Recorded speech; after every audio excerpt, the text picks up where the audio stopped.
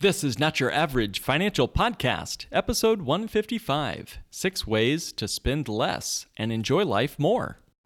Traditional financial planning is no longer working. And in the new normal economy, your host, certified financial planner Mark Willis, invites you to join us as we engage the new and improved steps for establishing financial sanity. Be curious, be stable, be sane. This is Not Your Average Financial Podcast, helping you think different about your money, your economy, and your future. Welcome, everyone, to our latest episode. I'm so glad you've been able to take some time out of your day to spend time with me and to think through some not-so-average paradigm shifts in the way we spend money and also enjoy life more. Now, during the last recession, it was actually pretty trendy to cut up your credit cards and to be debt-free. I remember when I was just getting to Chicago, this would have been 2008, 2009, I remember my very first YouTube video recording was me cutting up our last credit card. I had a weird after-college goatee, and it was a little embarrassing. I'm sure it's out there on the interwebs somewhere. However, I would say as a nation, that fad of cutting up cards and being debt-free, that fad wore off rather quickly, didn't it? Now, over the past several years, 6-year term loans have become common for financing cars, according to Experian. And consumer debt rose 6.9% to a record of $4.2 trillion in December of 2019. Guys, this was before the pandemic even started. Now, I would say that now more than ever, since the coronavirus has hit our shores, Americans are drowning in debt. Prior to the Great Recession of 2008, or I'll say the less Great Recession of 2008, many Americans were struggling to keep their heads above water. When the bubble bursts, those with the most debt were left drowning in a sea of financial insolvency. That was back in the last recession. Now, the country has recovered financially, but due to COVID-19 and the pandemic that's ensued and the financial crisis that's still unfolding in this country, we're threatening to derail each of our households' economies and the national economy once more. But good news is there's a bright side. Debt, along with consumer spending, has fallen dramatically in response to the COVID-19 pandemic. In May 2020, U.S. consumer debt fell by 5.3% to $4.1 trillion, and that's after falling 20% in April, 20%, and a 4.5% drop in March before. So we've been taking this pandemic, financially anyway, very seriously. So, have we finally seen the light? Are we ready to take our financial lives seriously? Are we scorning debt for the rest of our lives? No, not at all. It appears that most of the debt payoff came from many Americans who were simply stashing away their stimulus checks, either by paying off their debts and or putting that money into savings. So that unemployment check is not exactly a long-term financial strategy. And we weren't buying as much now that we're locked in our homes, etc. Things like automobiles and fancy new trips and cruises, God forbid, over the last few months. So history has shown us that we will go back to our spending spree as soon as the coast is clear. But why is that? Why is that? Borrowing creates this illusion that we can afford a better lifestyle than we actually really can. And sooner or later, the debt chickens come home to roost. It's never pretty when the debt chickens come home to roost. But here's the strangest part of this whole thing. Relationships and experiences can, quote, buy more happiness than more stuff can buy happiness. If you're not convinced by that, let me give you a quick way to prove my point here. Think back, do you remember what you got from the holidays as a gift maybe 5 years ago? Go ahead, I'll let you take a walk through memory lane there. What about even just 2 years ago? Or even last year, possibly? No, I didn't think so. Whether it's the holiday season or not, we're all confronted with spending temptations all day long. Ads on YouTube videos and television and anywhere else you consume content, articles online. Madison Avenue is a center for advertising in this country, and they spend literally billions of dollars manipulating us into buying things that we don't want and that we don't need. So it's not a surprise that we've got people who are in debt up to their eyeballs. They're being told to do so every day, all day long, 24 hours a day. Now, I want to introduce a concept or a principle to you. Something my wife, Katrina, introduced to me when she was going through art school, and it's a phrase called Occam's razor. Occam's razor is a principle in art and philosophy, really, and theology too. It's a principle that says, quote, entities should not be multiplied without necessity. I'll say that again. Entities should not be multiplied without necessity. The idea of this English Franciscan friar, his name is William of Ockham. He was a scholastic philosopher and theologian. He was describing and defending this idea of divine miracles. But another way to say his principle is that one should try to reduce an idea or a product or a goal or a project in your life to try to reduce it down to its absolute most simplest form possible.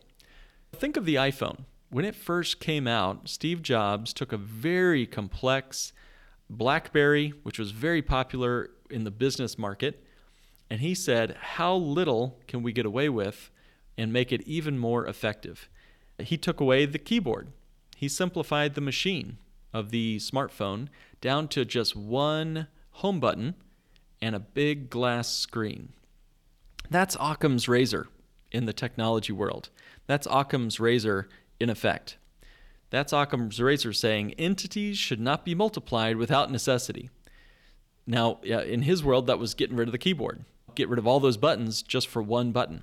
But how could you incorporate Occam's razor in your financial life? Maybe it's choosing which expenses are absolutely necessary and which are unnecessary complications. I'm thinking about entities in your budget, right? Things like Disney Plus, Amazon Prime Video, Netflix, maybe they're all multiplying unnecessarily. Those subscription services, or maybe getting dinner every night through takeout by default. Or maybe it's those old memberships to salons and gyms and spas that you no longer frequent, either because you can't or just don't have a desire to anymore. It's not your salary that will make you rich, Mark Tyrell says. It's not your salary that will make you rich, but it's your spending habits that will make you rich. Now, while we're all stuck in this new lifestyle, whatever your lifestyle looks like right now, I'm sure it's not exactly the same as it was on Valentine's Day. So as long as we're in this new lifestyle for at least the next few months until vaccines and treatments come out, maybe one silver lining here is that you could take stock of your spending habits and you can make your life more enjoyable in the process. So what I've got for you guys today are 6 tips to spend less and yet enjoy life more. So use these tips and you'll be just amazed at how easy it is to spend less while enjoying a richer life. And the first tip, number 1, be clear about wants versus needs. Ads are deliberately designed to have us believe that we need lots of things. From the latest gadgets to that trendy new shoe to a house in the Hamptons. They tell us that we're not sexy or successful or cool without buying what they're selling. Man, Instagram is crazy about this.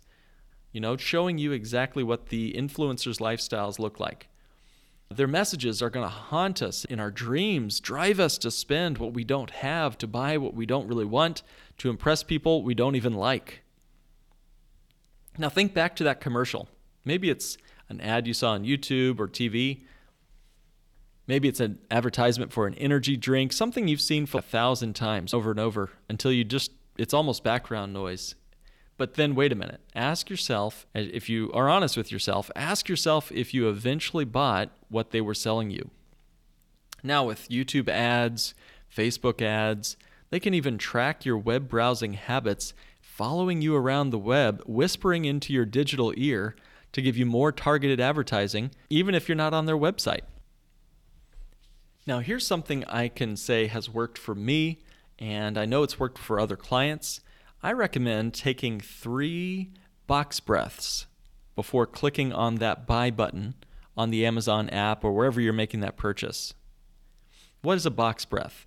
A box breath is a certain type of breathing where you count to 4 while breathing in, hold it for another 4 seconds, breathe out and count to 4, and then leave it out for 4 seconds before breathing in again. That's called box breathing, and it can help with your willpower. Really, I'm serious. Take 30 seconds. I'll wait for you here. Pause this podcast and breathe in the box breath at least 3 times. All right? So while you're breathing, don't look at your screen. Don't listen to anything else, but close your eyes if you can. Don't do it if you're driving, of course. But just take that moment and breathe in and breathe out. Do that before you make a purchase. All right? And if you can do that before you hit the buy button, you might just stop and say, do I really need this thing that I'm about to purchase? Ask yourself, what's the worst thing that can happen if I don't buy this such and such thing?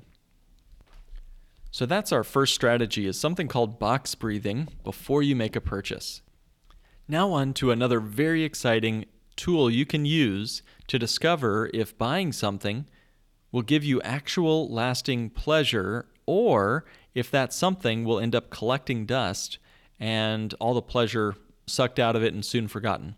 So we call this the spending pleasure meter. Now this tool was originally designed and built by Pamela Yellen and her team. What it does is it allows you to gauge your spending pleasure before you make that purchase.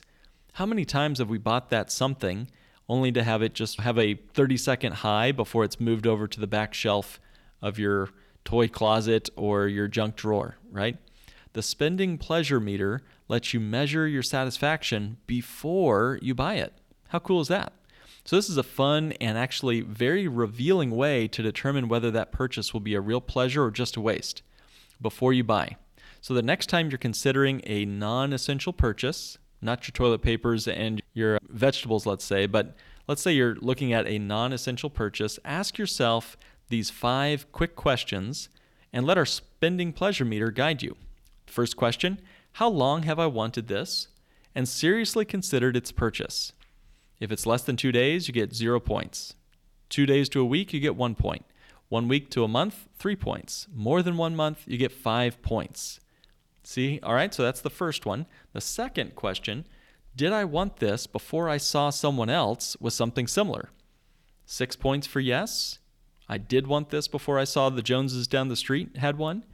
0 points for no. I only wanted it because I saw my neighbor had one.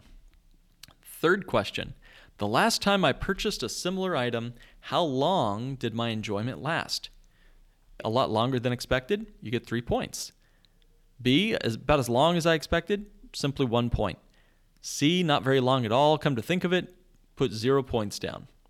Okay, number 4, if I finance or charge this item, will I still be paying for it after the pleasure is gone? 0 points for yes, 1 point for no. Number 5, question number 5, the last question. Can I postpone this purchase for a month without causing harm, discomfort, or inconvenience to myself or others? No points either way for this one, but if you can postpone the purchase, why not put it off?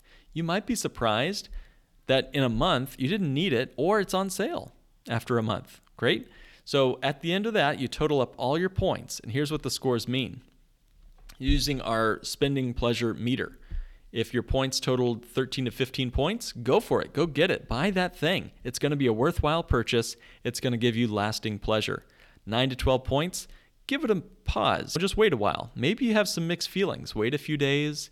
Revisit this spending pleasure meter. Test yourself again on the purchase. 6 to 8 points, probably not. You know, your heart could probably go find happiness elsewhere or live without it. And if you get 0 to 5 points, are you serious? This is about as pleasurable as flushing money down the toilet. Something else could give you way more satisfaction. Okay, if you'd like to see this spending pleasure meter, we have created a form you can fill out and use it. Keep it bookmarked on your browser or in your smartphone and use it before you make your next purchase. It's very simple, a lot of fun. I think you'll get a lot of enjoyment out of it. So go to our show notes for this episode to see the spending pleasure meter and give it a whirl. So I would love to get your feedback on this new tool, the spending pleasure meter. So give it a try and then take a screenshot of it and email us a picture of your results and how you used it to make a change in your spending habits. Email us at hello@nyafinancialpodcast.com. I'd love to see how you're engaging this tool and using it in the wild to curb your impulses. Okay, speaking of curbing your impulse, let's go on to tip number 2. Remember, these are our tips for spending less but enjoying life more. So, curb the impulse and break the spell. That's the tip number 2. We've all been there.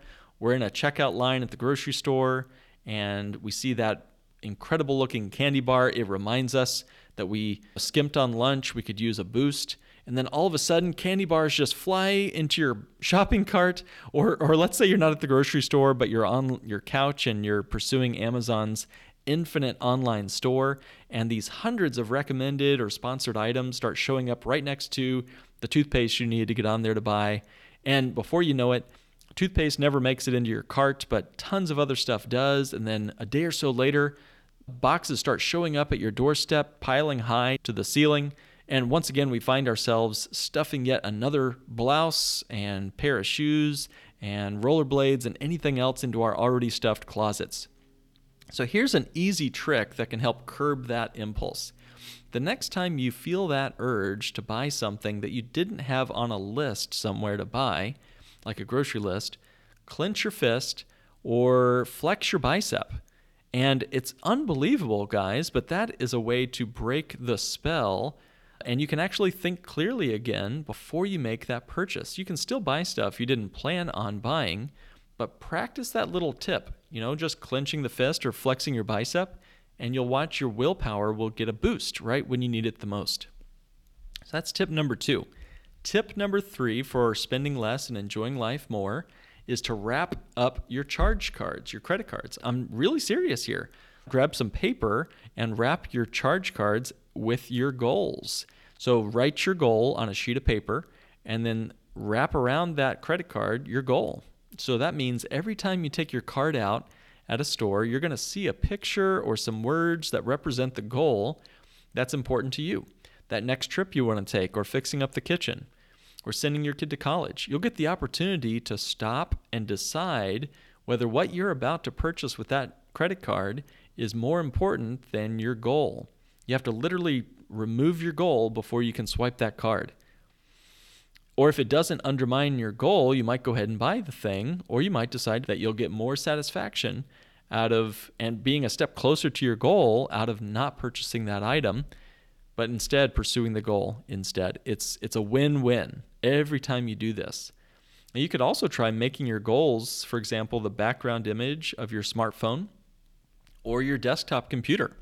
If you write out your financial goals in a way that you can see them in the same space where you're making the purchase, you can really help provide a counterbalance to all of what advertising executives are throwing at you. So make your goals creative, make them engaging, make them fun. Put a picture of the Maldives on your desktop, or make a picture of your favorite car that you'd like to save up and buy on the background of your smartphone. Put those images to that vacation you want, or the college you want to send your kid to. Put it right where you might otherwise make that purchase. Tip 4 for spending less and enjoying life more is to seek out the big happy versus the little happy. Now, what makes you happy? I don't know you like you know you, but I know that having a spiffy car or an expensive, elegant bed sheet feels great for a while. But what makes you truly happy? That true happiness, we'll call it the big happy, for most of us is having memorable experiences and being with and being glad to be with the people we love. The other stuff we're chasing, it's usually what we call the little happy.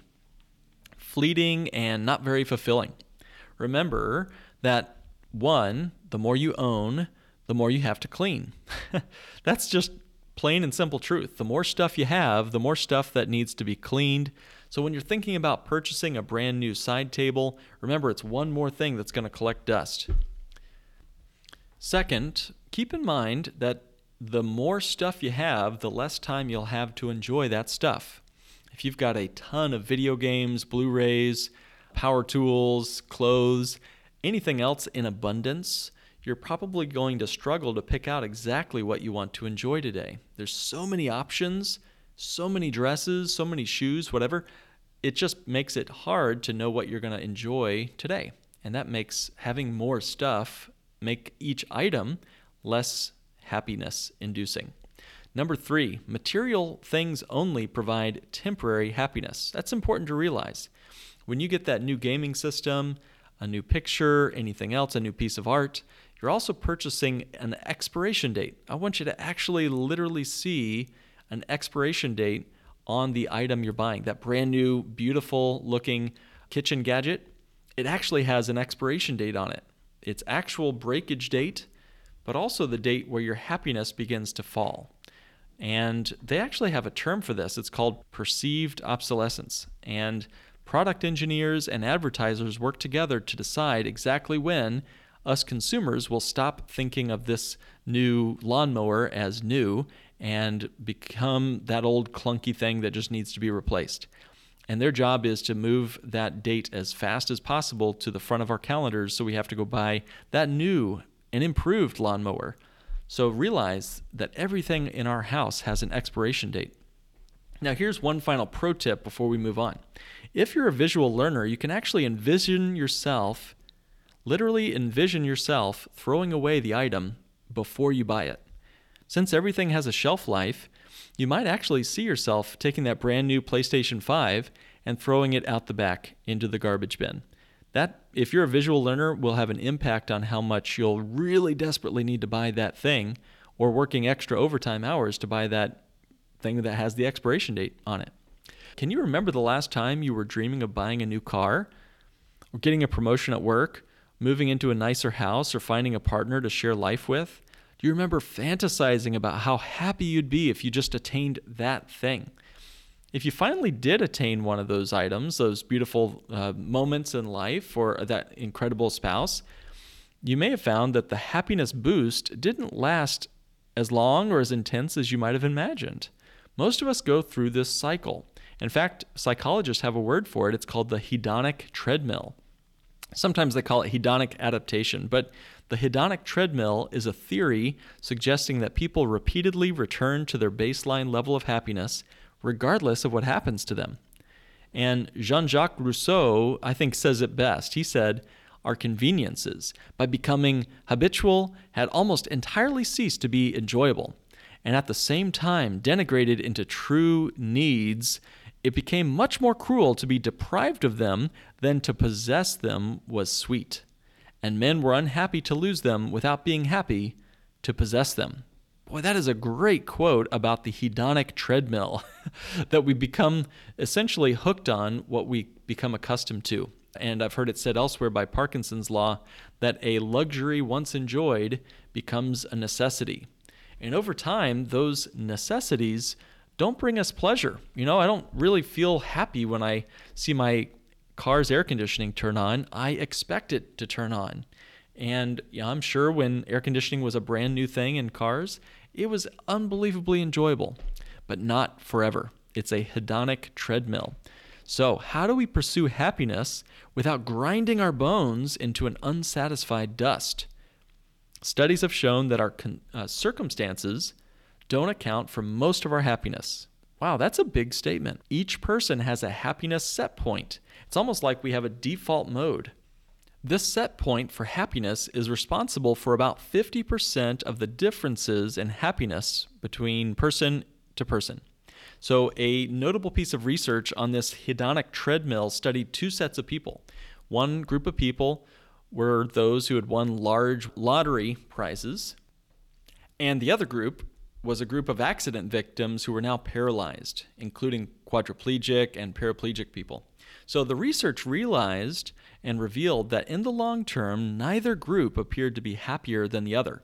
This was a study by Brickman, Coates, and Janoff Bullman in 1978. So, of course, the lottery winners and the paralysis victims, initially their reactions of happiness and sadness were experienced respectively. Of course, right? No one would dispute that. but the effects did not turn to be long-lasting, and people in both groups shortly reverted to their previous level of happiness. In the original theory of this hedonic treadmill, Brickman and Campbell, who did the original studies, proposed that people immediately react to good and bad events, but in a relatively short period of time return to their baseline. This was a study way back in 1971. So, guys, if their theory of the hedonic treadmill is correct, any effort to increase happiness, they would say, is pointless.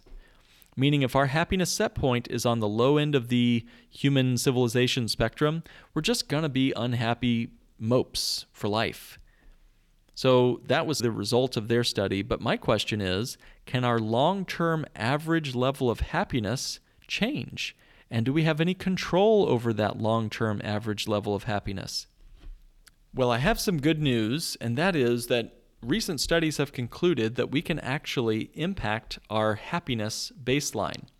A longitudinal study that examined changes in the baseline level of well-being over a period of 17 years in a very large sample of Germans, actually it was a German study, the study found that there are quite a number of internal circumstances under our voluntary control. And if we're able and if we decide to change them, then our level of happiness is likely to lastingly increase. That's their word, lastingly increase. Now, all of these changes do not happen without our intentional and very real effort. So let's pick up on one of the internal circumstances in our next tip. Remember, we've got 6 tips. We're in tip number 5 now. Tip 5 for spending less and enjoying life more is to be consistently and consciously grateful. Now, studies have shown that a conscious practice of gratitude, such as writing in your gratitude journal for 5 minutes a day, has beneficial effects on our health, relationships, emotional well-being, even our career. It lowers our blood pressure, makes people like us more, and even makes us better bosses, according to their studies. But did you know it also helps you become a more conscious spender? When we practice gratitude, we feel wealthier in all of the prosperous meanings of that word. Our self-esteem is greater, and we just generally feel happy and appreciative of many aspects of our lives. Because of this, we're less likely to crave material goods or feed on emotional needs. So a study by Barbara Fredrickson and colleagues of hers showed that a stream of positive emotions induced through loving kindness meditation would outpace the effects of the hedonic treadmill. This is a study done in 2008. So this idea of loving kindness meditation, it's basically a form of meditation that evokes feelings of warmth and care for oneself and others. So it's a meditation that evokes feelings of warmth and care for oneself and others. So researchers suggest that this kind of mind training practice not only changes the immediate emotional state of our heart and mind, but it also reshapes the enduring personality traits by helping us learn about the nature of our desires, our mind. So we kind of learn that we regularly crave going out and buying a bunch of, junk food, for example, or, the latest gadgets or the latest car or whatever your thing is. And that practicing that loving kindness meditation would help dismantle your assumptions about what leads to real happiness in your heart and your mind. Now, these are real, actual bottom line strategies. This is just like picking small cap versus large cap stock. If it means you're going to end up with more money in your net worth at the end of the year because you made a conscious choice to be more grateful, that seems like a free financial strategy. No one's going to charge you an assets under management fee to learn how to meditate. So that's cool. Now, here are a few action steps for amplifying your level of happiness. 1, give yourself permission to be human. You have to learn to accept your emotions. This is actually really hard for me to do. I'm really trying, and my wife really helps me to do this. She helps me to really figure out what I'm actually feeling after a given day at work, let's say. So you really have to learn to accept your emotions, including fear, sadness, anxiety. And if you just reject that you have emotion, you're going to end up being frustrated, not aware of why you're doing what you're doing. Second piece here, simplify your life. Focus on one thing at a time, reduce multitasking, will really help you with amplifying your level of happiness. Number 3, find meaning and pleasure. Engage in your goals that you want to achieve instead of just doing what you feel obligated to do every day. Spend maybe 2 hours a week on just vocations and hobbies and things that you just like doing. Spend time with people you love and people who love being around you. Step 4 here, focus on the positive and be grateful. Each day, write down 5 things for which you're grateful for. Put it in a journal, write it down, or just throw it on a sticky note, even if you throw it away immediately later. By simply putting it down on paper will help you focus back on the positive and be grateful. Number 5 here is increase the effort you put into your important relationships. Go on a date with your spouse or significant other. Spend more time talking to your children. Finally, number 6, be mindful of the mind-body connection through exercise and the practice of that mindfulness meditation we talked about, those breathing exercises I mentioned earlier. Research, guys, has shown that exercising leads to decreased levels of depression and increased levels of optimism in your goals. So that is number 5, is to learn to be conscious and grateful, and doing that consistently over time. Tip number 6, know your spending triggers. Now, in psychology, a, quote, trigger is an unconscious connection that causes you to feel and react in certain ways. You may not know it, you may not even know the original cause, but the reaction you have is very consistent. For example, let's say that scent of cinnamon makes you instantly hungry and craving a sticky bun or a snickerdoodle, let's say. Now, maybe another trigger you have is when you hear sirens or see flashing lights. It might cause your palms to sweat and your heart to race when you know the emergency has nothing to do with you. So the trick with working with your spending triggers is to bring them into the light of day. Do you feel driven by extravagant holiday gifts as soon as Amazon's website is painted with red and green? When a family member comes to you asking for help, do you instantly pull out your pocketbook and start handing them cash? When you have a rough day at work, do you crave some retail therapy just to feel better? When you're out with old friends, are you the one that orders everybody the most expensive drinks? What websites or apps do you tend to spend the most money on? Could you name maybe the top 5 offending websites? The key to number 6, knowing your spending triggers, is to, quote, know thyself, if you know that phrase, know thyself, especially knowing your triggers so you can outwit them. Maybe, for example, you put all of your apps on your smartphone into a special folder and title it, quote, spend less on these. That would be cool. Or maybe just delete the app altogether. Force yourself to use your computer instead of your thumbs to make purchases. That might just help a little bit, right? Now, that was our 6 tips. I do have a quick bonus tip for those wanting to hear it. And because you sucked through the whole episode, I think this will be a lot of fun. Now, for most people, we all receive our paychecks in our checking account, all right? And we spend all month long and then see what we can have left over at the end of each month to scratch over into our savings account. We take that remaining money and put it into our savings account or somewhere else at the end of each month. Now, I regularly have, let's just say, less than positive things to say about 401ks, and they were introduced a few decades ago to save money, and they had a portion of that 401k which was called salary deferral, and that allowed you to get that money out of that person's paycheck, your employee's paycheck, and into that 401k before it even appeared on your pay stub. Recently, Richard Thaler, who's written some books on behavioral economics, even won a Nobel Prize, he noticed how helpful that little strategy has been for the average person. Now, what if we took the best parts of human behavioral psychology, but did away with the 401k and did something better with that cash instead? What if you asked your employer to simply send your direct deposit pay stubs into your savings account each month? Not your checking account, but your savings account. That would force you to move money from your savings over to your checking so you can make your spending and your purchases happen. But you would only move over money you needed to spend. Maybe you did that once a week. If you did that, you'd have to figure out, hey, what do I need to spend on my money this week? I would suppose that you're going to spend less money if you had to move money manually from savings over to checking. You'd have to consciously spend that cash so you didn't overdraft. You'd be able to save more money and even transfer some of that money out of your savings account and into more efficient vehicles like Bank on Yourself type policies.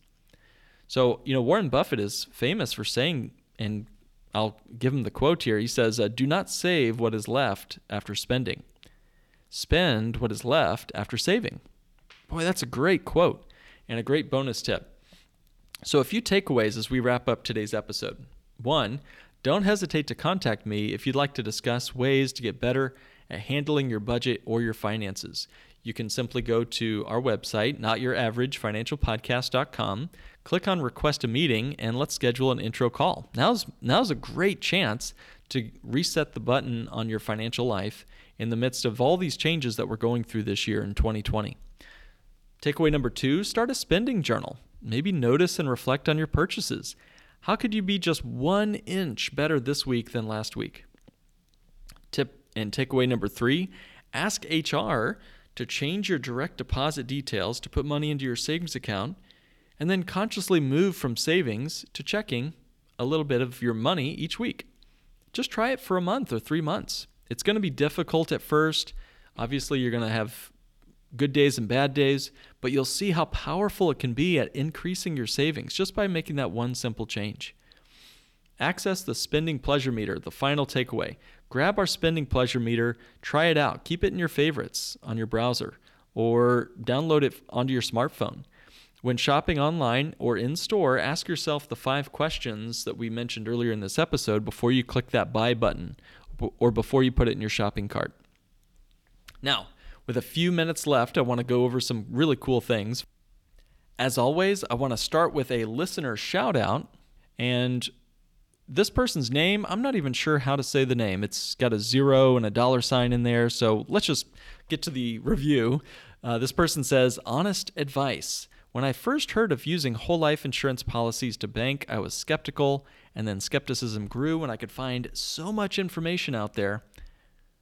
And I feel so fortunate to find a source of information that is honest. Thank you for helping me see the value of whole life insurance." Well, thank you to you, our dear listener. And again, guys, check out the 5-star reviews and leave one yourself at our Apple Podcast webpage. You can find it on Apple Podcasts website, or you can, if you use podcasts on Apple, you can leave a 5-star review, take a screenshot of that review, and send it to hello@nyafinancialpodcast.com. Happy to send you a book free of charge to you if you can do that. Be very happy to send you a book from Pamela Yellen's best-selling book list, whichever book you choose, Bank on Yourself Revolution, or her latest book, The Rescue Your Retirement Book. The next announcement I have, and this is huge, so guys, get ready. We have a live event. It's a live webinar event coming up. Now, if you've failed at consistent business profitability in the past, it is not your fault. If you've been concerned in the past that you can't succeed with consistent business profitability, you can put those fears to rest. Average CPAs and financial planners want you to think that you cannot make your business work for you or build wealth no matter what happens to your business without them, without those CPAs and those average financial planners. But guys, it's not true. If you've ever thought that average CPAs and financial planners want you to keep struggling, you're probably right. So we're here to show you how to use time-tested systems to manage cash flow, leverage your assets, and increase profit margins during our upcoming live Not Your Average Financial Podcast episode.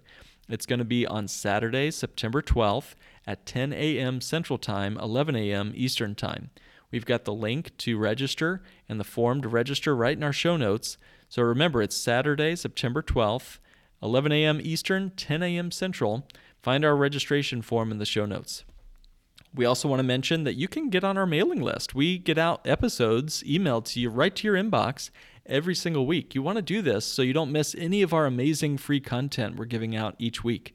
We also give out exclusive access to live calls, office hours, and Q&A with me, as well as our esteemed guests.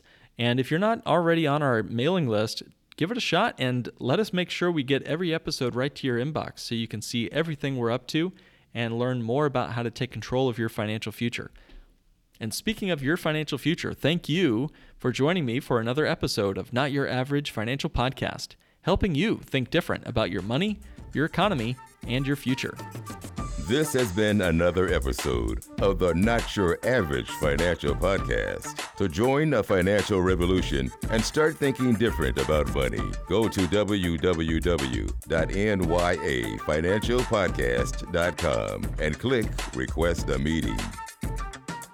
The topics presented in this podcast are for general information only, and not for the purposes of providing legal, accounting, or investment advice. On such matters, please consult a professional who knows your specific situation.